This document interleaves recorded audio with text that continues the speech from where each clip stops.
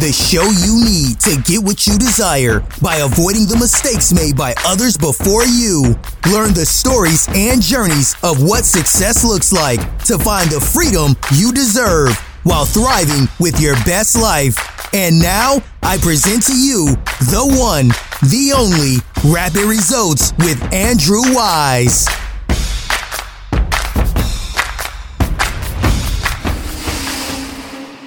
Ladies and gentlemen, welcome back to another episode of Rapid Results with Andrew Wise. We have one of my most heartfelt friends and inspiring people that will ever come on this show today, David Osk. And in case you're wondering, why would I bring on this guy named David? It's because David is an inventor and a passionate creative at heart who loves ideas and people most of all. He likes to build products and love and inspire people to think better, not bigger. He believes that ideas matter, dreams matter, desire matters, relationships matter, and knowing what's important to you matters. Anchoring to what's most important is recipe for his beautiful life. He loves to sing and in fact has recorded a few records. When he sings, his goal is to give people's goosebumps. And on top of all that, he's gotten his product stat guard into both Home Depot and Lowe's, but we'll of course go into that. Get ready for another epic episode, ladies and gentlemen. David, we want to ask you, what's the biggest, most badass professional accomplishment you're most proud of? You know what? I'll tee it up this way. I got to sing at a place that I can't even say because they made me sign a non-disclosure agreement. What I'll do is I'll just say it this way. I'd rather sing there than the White House. So that was really cool. Obviously, we live in a country where there's so much opportunity. And of course, having a product in 3,000 retail stores is a complete kind of a pipe dream to me. And so I'm absolutely grateful to have really gotten to that place at the same time with a lot of help. And so I need to say that for sure. So I'm just, again, land of opportunity, a lot of people helping me along the way and just super grateful. Yeah, for today, we have a few topics to talk about of coaching, of singing, of getting your products into 3,000 stores. Let's talk about that first. I'm sure it's one of the things that's most top of mind. I'm sure a lot of people listening here and going, well, I want to get my product into 3,000 stores. So let's rewind, tell us about that day when you're like, oh, here's an invention I have, and tell us more about the highlights of that journey, the highs and lows. I'd love to hear that process. Man, I tell you what. So, it's the 11-year overnight success story. So my product currently in Home Depot and Lowe's is called the Stat Guard Plus. It's the name we trademarked. It's a thermostat guard, which just helps people from jacking around with the temperature in whether it's an office or restaurant or usually a commercial setting. There's people that use them in their homes, especially when they've got kids that are causing a $900 power bill or something crazy. So actually the idea was actually my brother-in-law's, and he and I kind of ran with it for a few years. He's a very successful builder and ended up buying the company from him a few years back and just kept working at it. It's one of those stories, I think, like a lot of entrepreneurs, right? You have a great idea, but there's a big difference between, of course, having a great idea and then bringing a product to market, let alone having a profitable business. Even if you have a great business, doesn't mean that there's necessarily profit to be had. So it was really a glorified hobby for several years until we started making some, getting some larger accounts in retail and so on. What's kind of fun is this next year. So we launched in Home Depot. I guess it's been about 5 years now. And then we just got into the Lowe's stores earlier this year, which is, back in March, I think it was, or April. And, super exciting. So Home Depot has a version, Lowe's has a different version. And are actually coming out with a new version in January, two new versions under the Lockbox Pro name. So really excited about that. But it's so funny as an entrepreneur and someone who is swinging for the fence, trying to do big and wonderful things, to have an accomplishment like that. It feels honestly just incredible. I'm so grateful. But boy, I would be remiss not to talk about the 11-year journey. There's so many ups and downs. I remember when we started, it's how do you bring a product like this to market? So we learned everything from prototyping, 3D printing, modeling, plastics injection molding. And then, well, what about sourcing? How do you get a product, the cost down where you can actually compete with billion-dollar companies that are in your space? Yeah. So we went to different countries and sourced it because we had to. We couldn't get it made here in the States cheap enough to even bring it to market for that matter, let alone compete. So we learned a lot. This last 11 years is, I feel like I've earned my MBA in a whole lot of different areas. And of course, you mentioned at the outset, and thank you for your kind introduction. Of course. This journey not only has been kind of a process of discovery and learning and growth in business, but honestly, I think even more so a growth and discovery in upper limit challenges and smashing fear and understanding myself on a better level, self-awareness, and just some really bedrock ways in order to move my entire life forward in a meaningful and good, with a capital G way. So, yeah.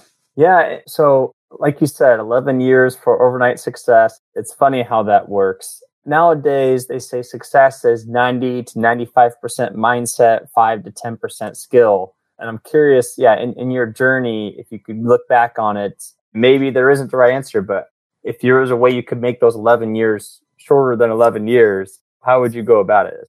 Yeah, I remember, of course, the first 5 or 6, just a lot of frustrations. And so I think part of it, really the way to shorten that up is twofold. It's self-awareness. It's understanding where I have gaps emotionally, intellectually, that kind of stuff. But then also, I really, things started to get really good when I was very intentional around surrounding myself with people who, were just better at certain things than me. And, who have a growth mindset as opposed to a fixed mindset. When you start hanging out with people who might have a broader life experience, you start to catch things, you start to hear things, some of them very implicit, but then some of them you realize a few months into knowing this person, you're catching this whole caught versus taught thing. You're catching so much more than you're actually being taught on the way that they say things, their phraseology, the way they view themselves, the way they view obstacles, the way that they view other people, the way they view opportunities, and the way they view fear. It's really fascinating to, the caught versus taught thing. So I think that self-awareness, but then hanging out with the right crowd, that can help you personally and professionally. And with that said, by the way, and Andrew, you know this, quite often people will say, well, you've got business and personal. And I don't think they're separated. I think everything is personal. In order for us to move forward, move a product forward and all that kind of stuff. Well, if you've got a great idea, if you need money, you bring on some venture capital, give a little bit of your company away, whatever you need to do, right, to fund it. Well, that's one thing. But there is our mutual friend, Scott Smith, he said that the heaviest item in anybody's office is the telephone. It's hard to pick up that phone and to make a call. Why? Because we're afraid we're going to hear some information we don't want to hear, rejection, all that kind of stuff. So part of that growth, right, is getting over those obstacles. It's I don't care if it's over, around, or through, but to get to that other side, oh man, you can't do it on your own. I love that you bring that up. I actually just finished the book, How to Get Rich by Felix Dennis. He was Britain's one of the world's wealthiest entrepreneurs. He's led the Maxim magazine, which I'm sure everyone's heard of. He made hundreds of millions of dollars throughout his years. And he keeps saying again and again, the more you can hire people and assign yourself to people who are smarter than you, the more successful you'll be. And he goes, who do you think built the pyramids, the pharaohs or the engineers? And it's a fascinating headspace shift to understand that, I'm the CEO of David Osk Inc., right? My company's name is Quorum Global, right? But at the same time, it's really, I'm the CEO of what's happening externally, internally, that kind of thing. The book, Who Not How, right? It kind of speaks to that. So I think one of the best things that I've learned is, again, it's every day is a challenge, and I'm still learning so much every day. It's not how. Get the right who in the right seat on the bus, and it's amazing what you can do, right? You activate someone else's strengths and get behind that and pour steam on them, right? Oh my gosh, it's amazing what can happen. How do you balance asking for help versus going, you know what, I just got to hunker down and figure this out on my own? That's a really good question. Part of that, the first thing I thought of when you said that is, financially, early on in my company, I didn't have money to hire anybody. I had to look in the mirror and say, you know what, I remember when we were onboarding with Home Depot first, that onboarding process is not easy. I mean, there are questions that they're asking and stuff that I had no idea how to even answer. Mm-hmm. So there was a lot of insecurity in just sitting in front of the computer and waiting through several month process to get onboarded. And I didn't have anybody to hire, right?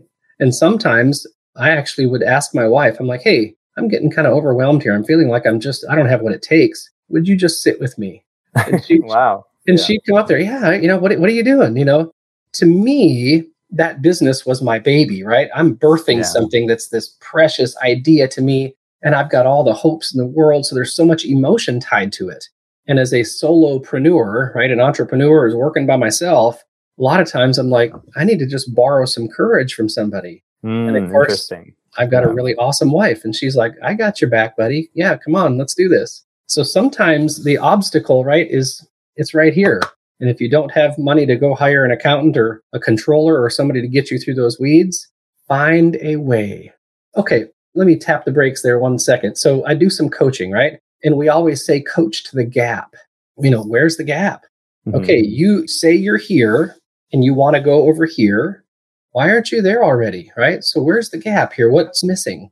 But guess what's interesting is sometimes we don't know where the gap is in our own lives. And it really helps to have a coach. I've got 3 coaches. It's amazing to have someone else from the outside looking in, reading my label, if I let them, right? Sometimes it's kind of scary. Yeah. But it takes courage to be vulnerable and to have someone else say, David, I wonder if there's a gap right here. What do you think of that?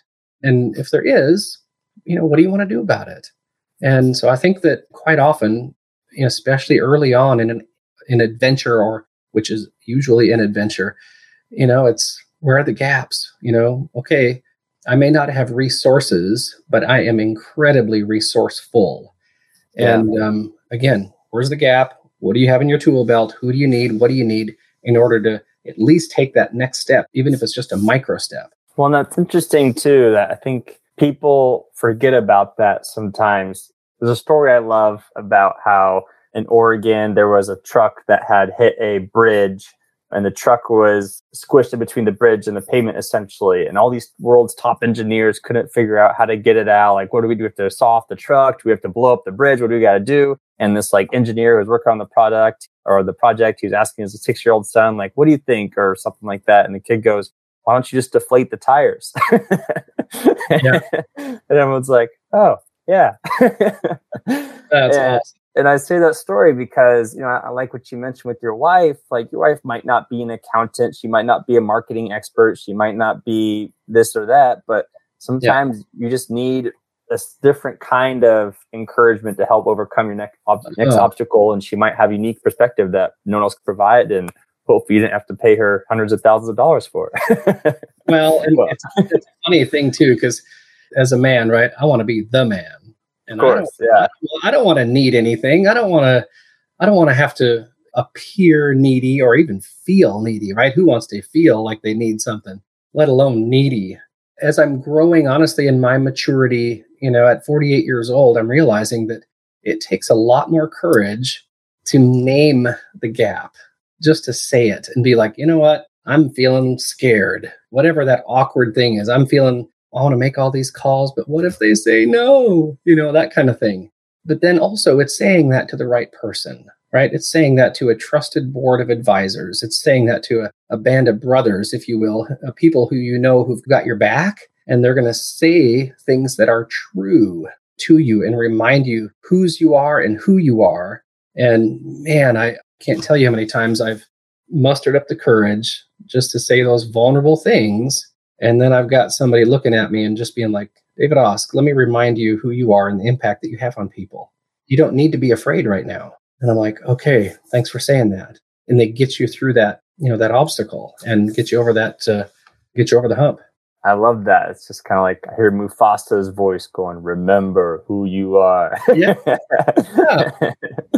They're just we're all the kings of our own little mental and physical and our own little universal kingdom, essentially, and just reminding ourselves of that. And that makes me want to ask the next question.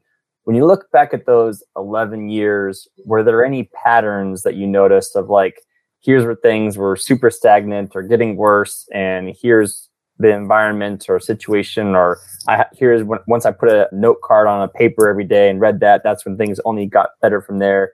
Were there any patterns you could think about over the years that worked and didn't work?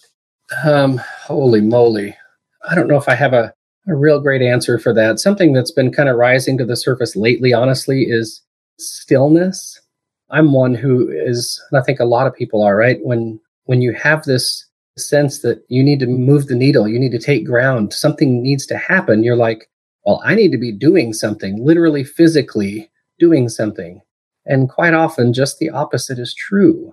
Your mind is so filled with just whatever that you don't really have clarity on what is actually important, a priority of things. So even as of late, I think that tapping the brakes and being willing to be still, that's one of the hardest things, if not the hardest thing for me to do. And just to get clarity on, what's really important here. And I think that's really stands out front and center here lately anyway. And just to clarify, when you say be still, you mean it's kind of like fishing in a way. Like you can't just sit in your room and just twiddle your thumbs all day. Just like sometimes you just have to, all you can do is just cast your bait, cast your net, and then let things happen. Is that what you're saying essentially? So as a Christian, I'll kind of frame it in this way. There's a big difference between waiting and patience, right? We can wait, but waiting patiently, that means you're trusting. That means, the casting the net thing, I'll grab onto that, right? That means when I understand whose I am, that the God who made me, right? The author who made me, he's really crazy about me.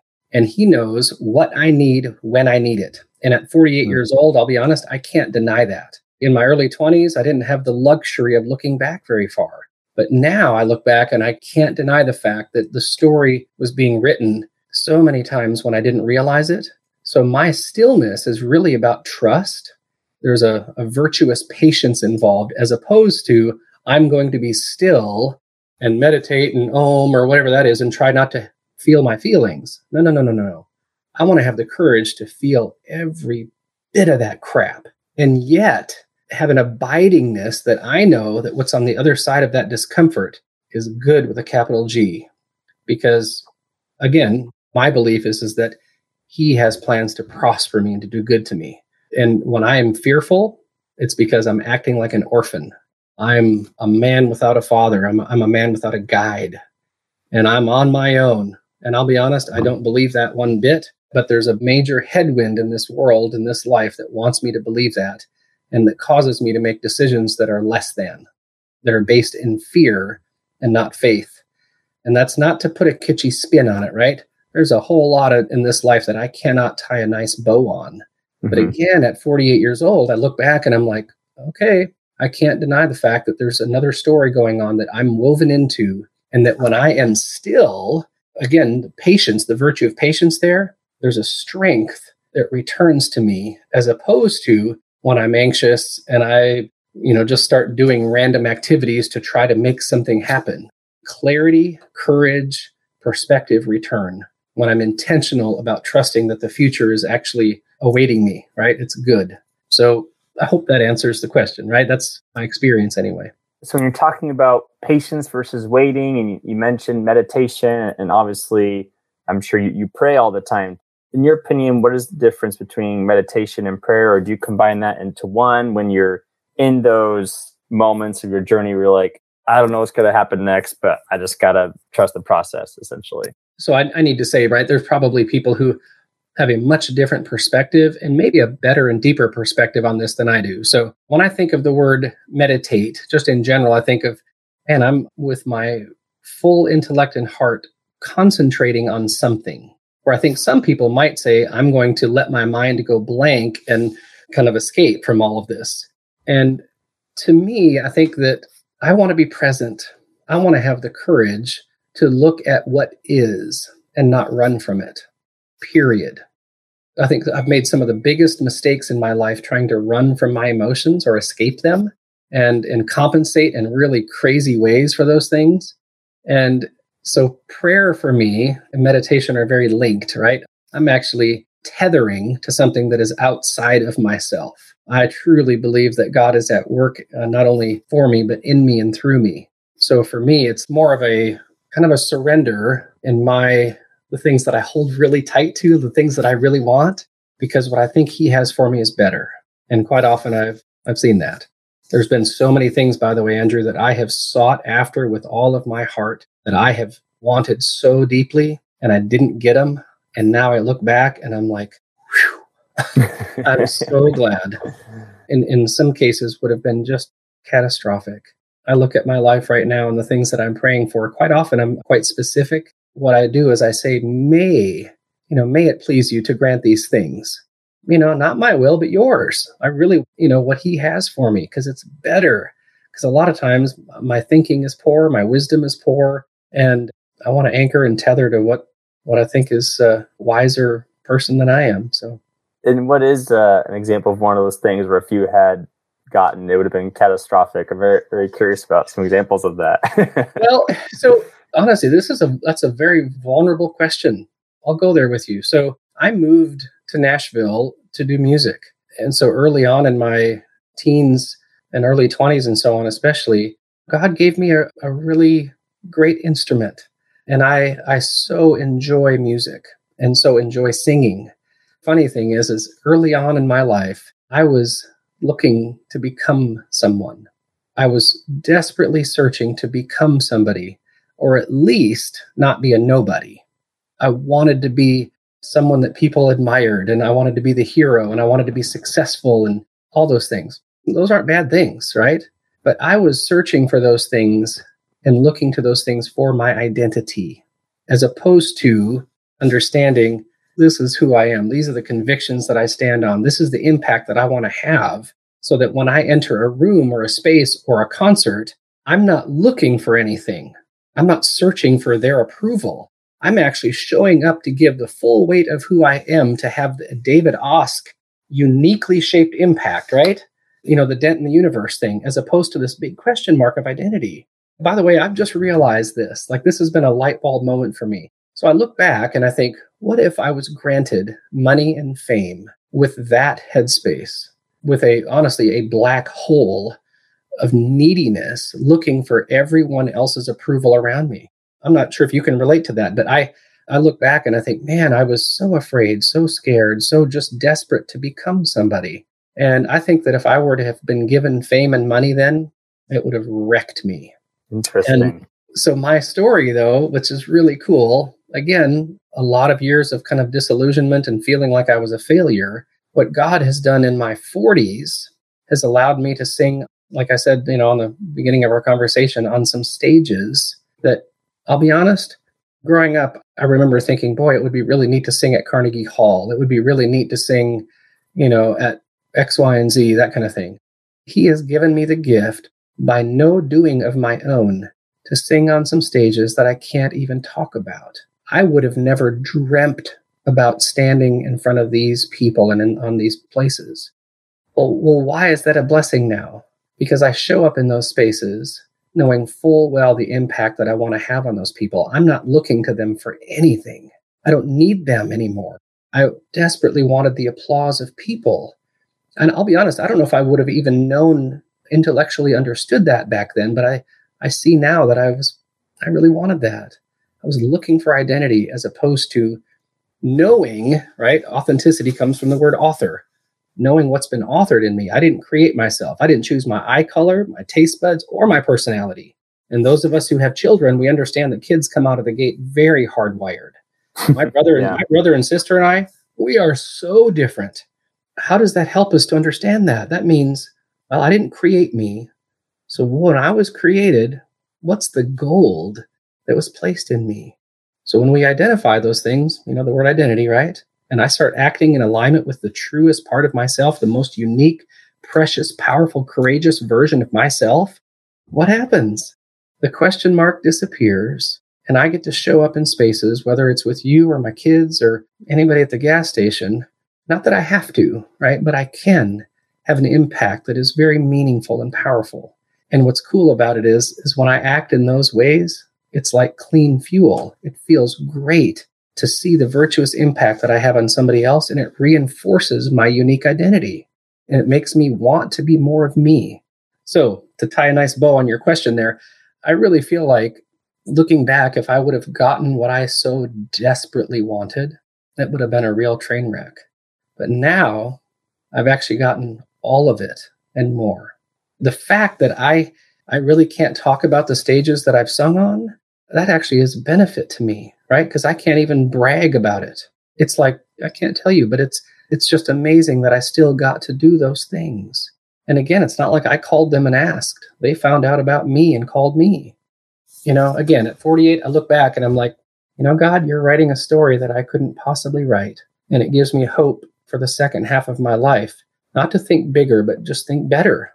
Bigger sometimes is a noose around our necks, right? But better is better. I have some ideas on what better looks like, and I'm going to go after it, right?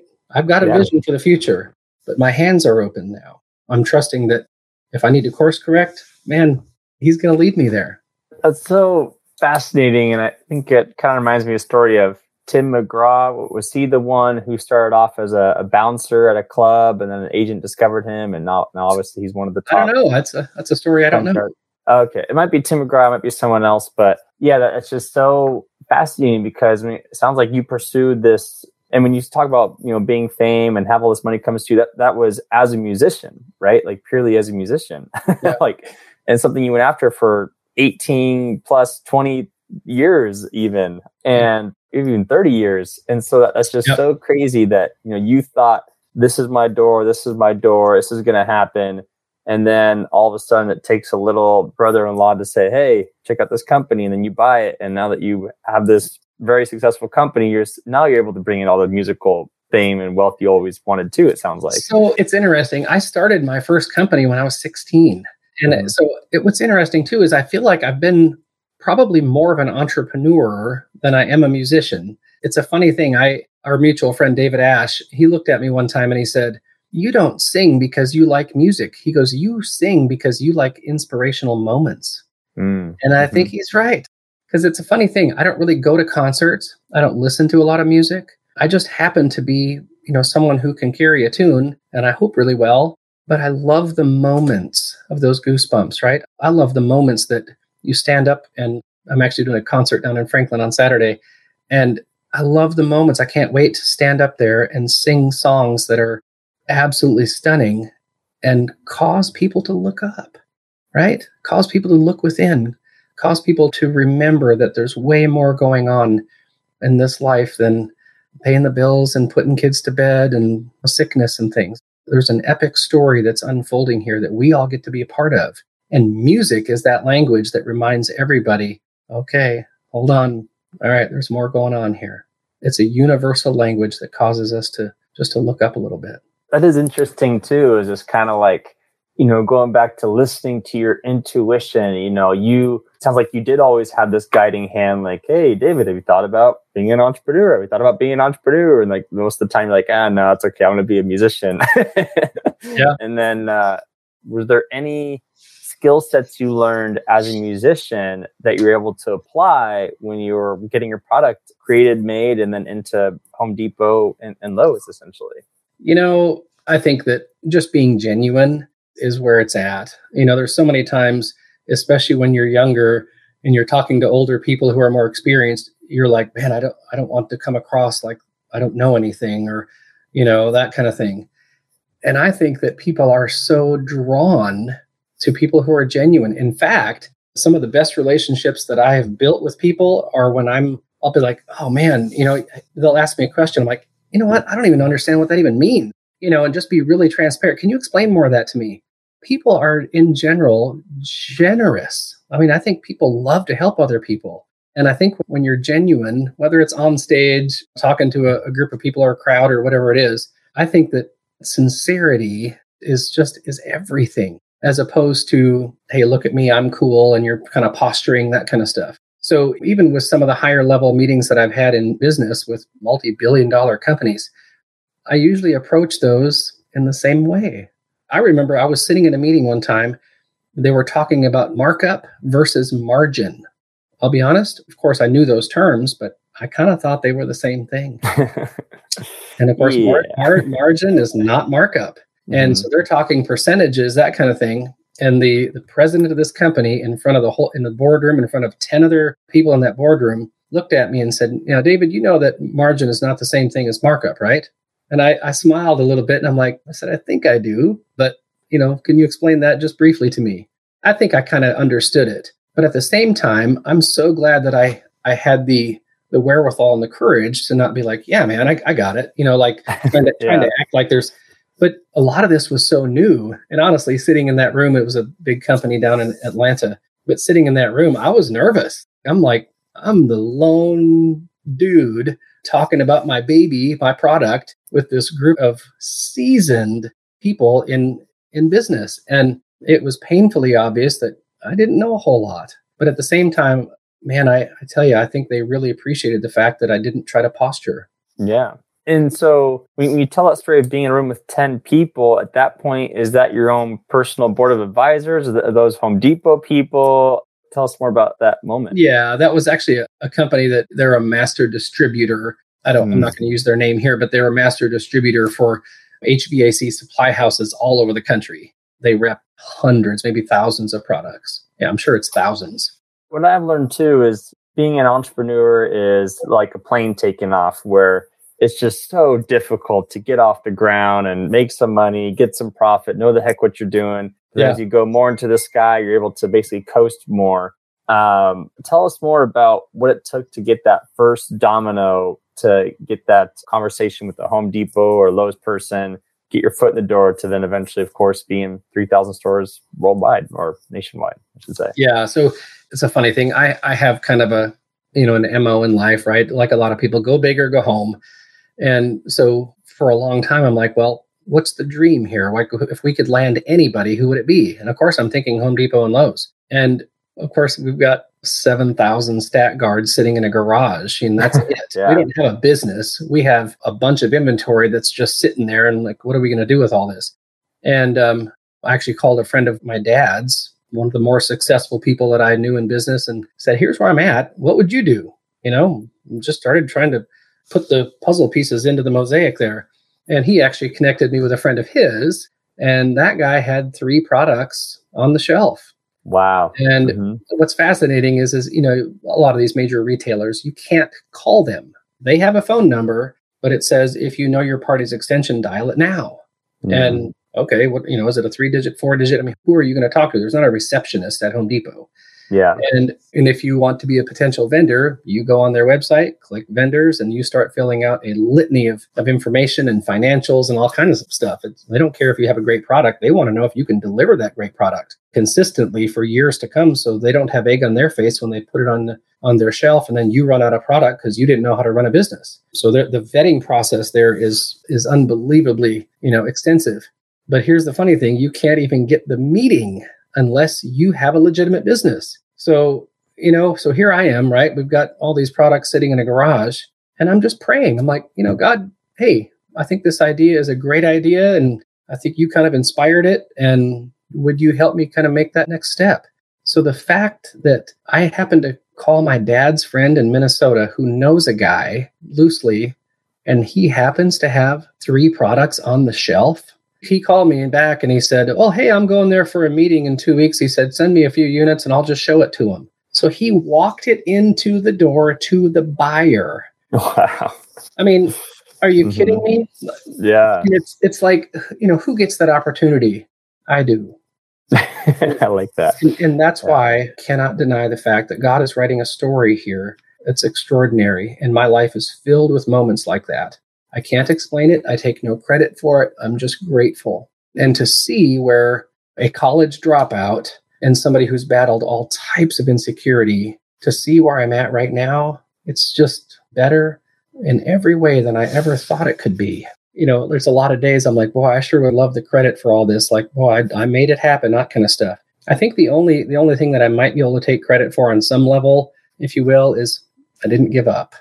From the time we started until the time it, started generating enough revenue where I was like, okay, we actually have a business and not a hobby. It was about 6 years, and I didn't give up. There's so many days I wanted to, right? I'm like, I'm going to sell these stinking things for $1 a piece and move on. But for some reason, I couldn't give up. I can't explain that either. And I am grateful. By the way, I heard someone on Facebook the other day, I think it was Gary Vaynerchuk or somebody like that. And his number one advice, I'm not sure if it was him or not, anyway, was don't give up. How cliche is that? Never, ever, ever, ever, ever give up. Yeah. That kind of thing. I'll be honest, I think that quite often, that book, right? 3 feet from gold. I think sometimes we're 3 feet from gold and we quit. Whether that's in marriage, whether that's in a friendship, whether that's in business, health, we get to that point where we're just like, I got nothing left in the tank. I'm out of here. Where if we would just relax a little bit, get the right people around us to loan us a little bit of courage, it'll get us around the corner where we see a little bit of light and we keep walking toward that light. So anyway, I think the never giving up thing is really important. Yeah, and I love that too. And I didn't know that you said it was 7,000 products in inventory? Yeah, roughly. So, because most people, they teach you nowadays, you have to get the demand first before you buy all the products. And it sounds like you were praying, you just buy the products, and then things will work out from there. I did that with records and everything, right? If you build it, they will come. You do what you think is right, and you just start rolling. And I've made a ton of mistakes with that, just lower level thinking, complete ignorance. I just didn't know. I was saying, so it sounds like, you wouldn't do it again, because it's not like the Home Depot guy has to go to you and say, show me your warehouse where the products are ready to go right now. Like, it's obviously, you just need to know how to produce it. You actually have to produce them first, right?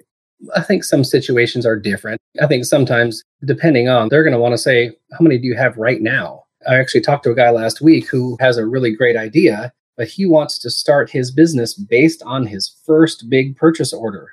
They're not willing to do that. They looked him square in the eye and said, we're not in the business of building your business on our purchase orders. And I kind of get that. I think there's maybe a little bit of an insecurity in that potential buyer to be like, man, does this guy have what it takes, to fulfill orders? So what felt really good, of course, when we got into initially homedepot.com, like, do you have inventory for this? I'm like, heck yeah, we've got inventory. I got 7,000 units sitting here. Yeah. Let's roll. Just felt good to say that. But I think every situation's a little bit different. That's good to know because, like I said, that's the most unfortunate thing people believe nowadays. If you build it, they will come, but that's not always the case. But it's good to know it sometimes still can be the case, essentially. And Dr. Benjamin Hardy, who wrote that book, Who Not How, talks about the number one trait of successful entrepreneurs is the point of no return, where you make a decision or a purchase where you can't go back, even if you want to. And so yes, you could have quote unquote given up on that 7,000 inventory, but you're like, it's right there. I'm so close. Well, and I remember I was at a point too when we sold through those, and then I had to order more, right? And you got to order a container at a time. We're talking tens of thousands of dollars. And I remember even talking to my in-laws and different friends. I'm like, God, I'm so afraid to invest that amount of money when the volume of sales is not real high right now. So to see the ROI might be a while. And of course, I had some wiser counsel, speak into my life and give me a little courage and wisdom around that to keep going. So I think not giving up has to be coupled with surrounding yourself with wise people. So you did end up buying tens of thousands at a time, even after the 7,000, without knowing when the ROI would happen. I did. Yeah. The second order was a kind of a scary one. And here's the funny thing too, is the initial company we ordered from went out of business. So I actually had to invest in creating new molds, which was another 15 grand. Wow. And, into that initial order too. So it was a little scarier even then on the second time around. And that's actually after I had bought the company as well. So I was really a solopreneur at that point. And it was definitely some scary seasons to get through. Interesting. So for inspiration's sake and telling us more about the 3 feet from gold, what was the journey of sales? And did you have to start investing into marketing personally? Did you have to talk with marketing teams to help sales go up? What was that journey of sales over the 11-year journey, I suppose? Yeah. Well, it's funny because I think it was the end of 16, we got, Home Depot and then, .com and then landed on the shelf and we started growing. Well, it takes a while for sales to kind of start ramping up. And once again, though, right, I'm in territory that I've never been in. So what does marketing look like on that level? So, it's a completely new space. So we hired some people to help. I started doing some of the stuff on my own. And then we went through this whole thing of hiring people that just didn't do anything. It was a bunch of talk and no action. So then I'm spending money on marketing that is just a complete waste. Well, then that builds in some fear. Well, am I just going to hire the next person. They're going to do the same thing. How do I know even who to hire that knows what they're doing? Because everybody says they're a marketing expert now. And so by the time we started kind of figuring some of that out, well, then COVID hit. And I'll be honest, I thought for sure my business was done at that point because we could not get inventory. And I was thinking, oh gosh, Home Depot, or they need something on the shelf that's going to sell, in that space. The shelf real estate is incredibly valuable. Well, anyway, I realized, of course, I wasn't the only one in that situation, right? So they can't get rid of all of their products. It was a global problem that everybody was dealing with. So we kind of got through that season and, of course, landed Lowe's. Well, a couple of things, right? Opened up a bit more of a marketing budget, that kind of thing. And so now we're doing even recently hired a few different folks to help with some ad buys. And I actually shot a video last night for the new XL that's at Lowe's. And nice. So yeah, we got kind of a fun plan to roll out some more marketing. And I mean, I'm purchasing ads every single day, as well, but it's pay-per-click kind of stuff. And but we're also on Instagram and Twitter and LinkedIn and Facebook and all that kind of stuff. So are you able to say, like, when we were starting off, it would take 12 months just to sell 7,000 units. Now, because of marketing and sales and promotions, we're able to get through that in like every 3 months? Or what does that look like after 10 years? Yeah. So it's funny like that, it took several years to get through 7,000 units. Wow. Interesting. And now we sell probably between 5,000 and 7,000 every month. And sometimes it's more, but it's, of course, I'm not sure what the word is, political culture with costs rising and inflation, all this kind of stuff. My product, right, controls tampering of thermostats. It's front and center because people are desperate to find ways to control costs now that the value of their own dollar is plummeted and everything is, energy costs, gas, and everything else is going up. Whether it's in a retail store, a restaurant, or a church or whatever, if someone changes the temperature a couple of degrees over the course of a month, that can be one heck of a bill depending on the square footage. Yeah. So what's kind of fascinating, even as of late, we've had record sales throughout this last summer. And I really think that it's some marketing. There's no question around that. But I think that in general, the awareness around cost controls is front and center right now. No, it makes sense. That's so inspiring and exciting to hear. It's just like you said, God's path, you're in the right place at the right time right now. And it's just all coming together perfectly and just like being a part of that journey. So I did want to shift a little bit here for about the next 20 minutes or so. Tell us more about your authenticity journey of how people can discover their own authenticity, essentially. Yeah. So Dr. Andy Garrett and I are kind of partnered together on rolling out his course that he finished a couple of years ago called the True North Blueprint. I like that name. If you're looking at a compass, right, it's magnetic north. So if you're looking at a compass, it's reading the magnetic fields around you and it's kind of bouncing around a little bit. Where true north is what? It's a fixed point. There is a true north, period. It's not magnetic north.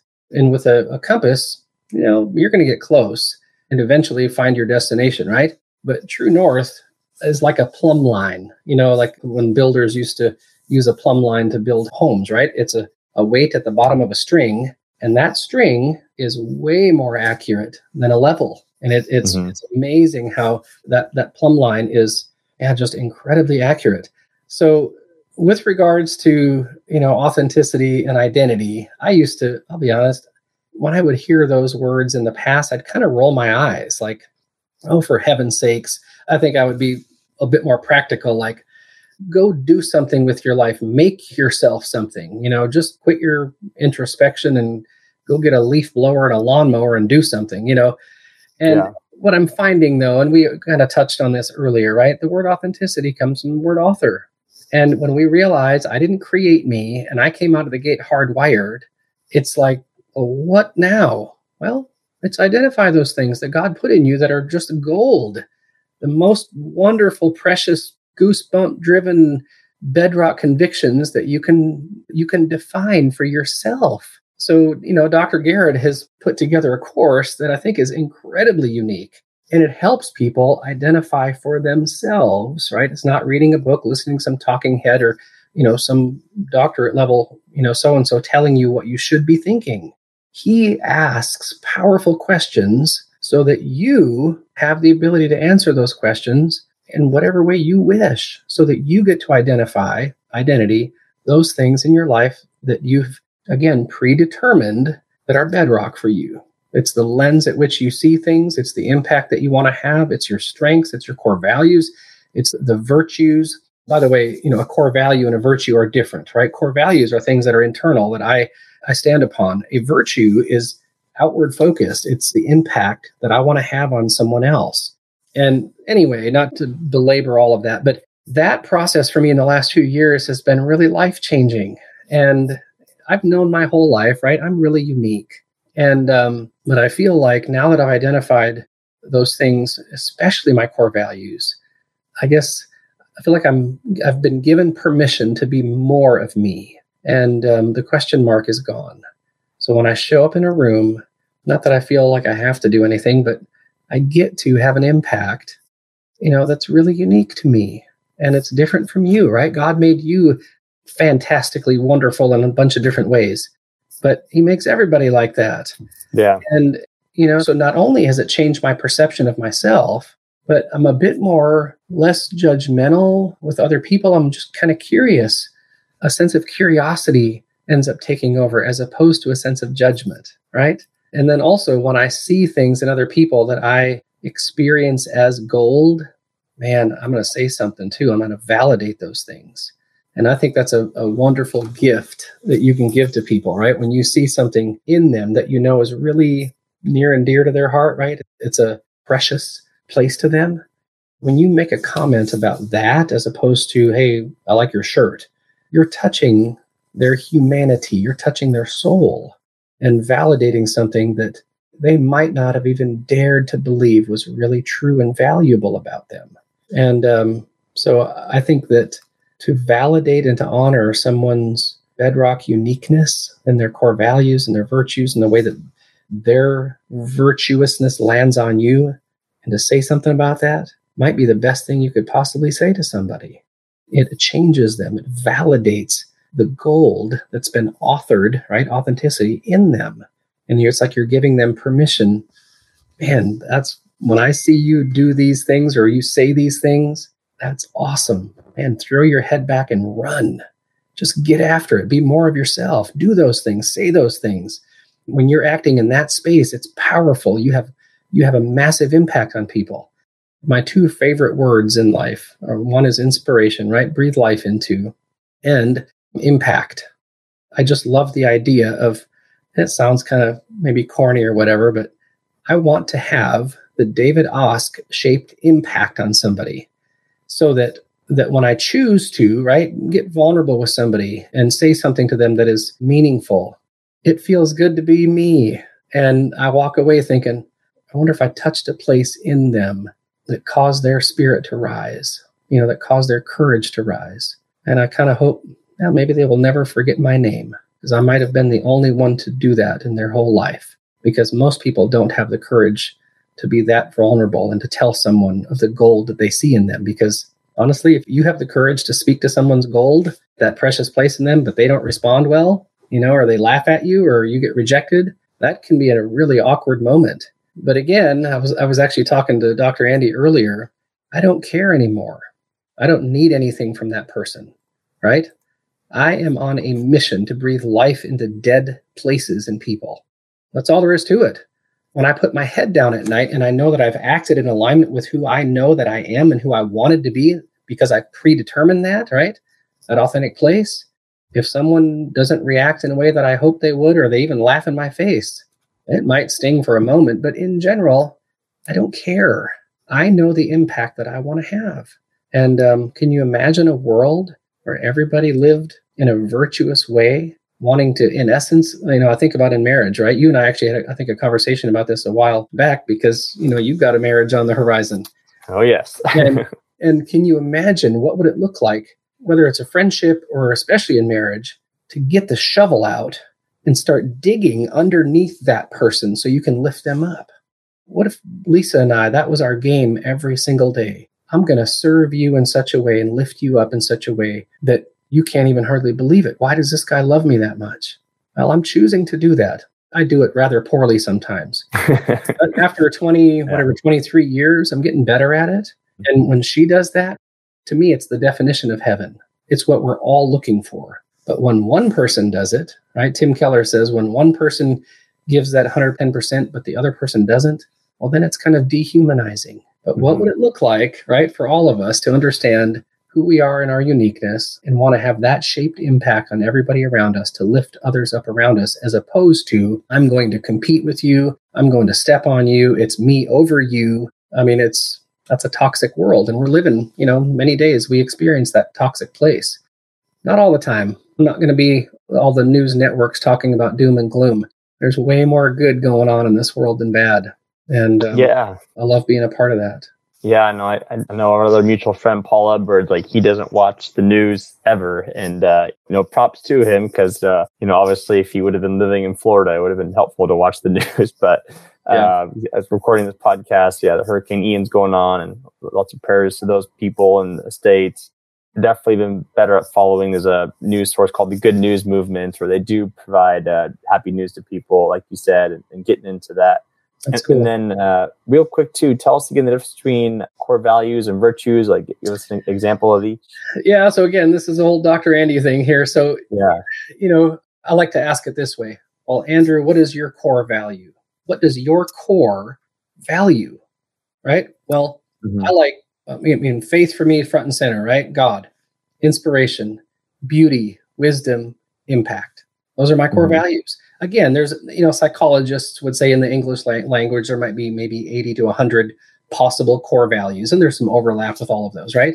But what's fascinating is when you choose your top 5 or 6 out of those, they're going to be different from mine, right? We're unique. You have a hierarchy of things that you value more than the things that I value more, right? That makes us unique. Yeah. And so what's really cool about that, though, is when we, again, stand upon those convictions and then hold those up, as a matrix to make decisions through, virtuousness, right? Impact starts being brought forth out of that. So virtue is outward focus then. What type of virtuous impact do I want to have on somebody? Well, mine, and you know me, I love to speak to places and people that are full of fear, that feel dead, that feel hurt, that feel alone, that feel wounded.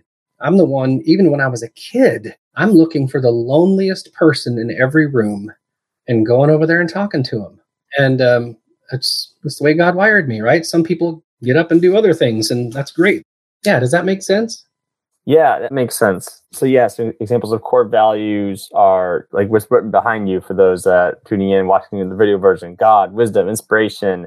And so, and tell us again one more time the examples of virtues, though. A virtuous impact on other people, right? I see. So are you inspirational to people? Are you helpful? Do you give wisdom? Do you give insight? Or do you do acts of service? Are you a good listener? Are you how do those interactions take place and what do they look like that's unique to you? So the virtue is kind of like the verb version of the values. Yeah. Essentially. Okay. Yeah, that's a great way to put it. Yeah. It's the actionable part of it. Yeah. I love that. Well, we have about 5 minutes left here. I love how one of your values is wisdom, because obviously we could talk all day, and you're a very wise person, David, and able to help a lot of people with a lot of things.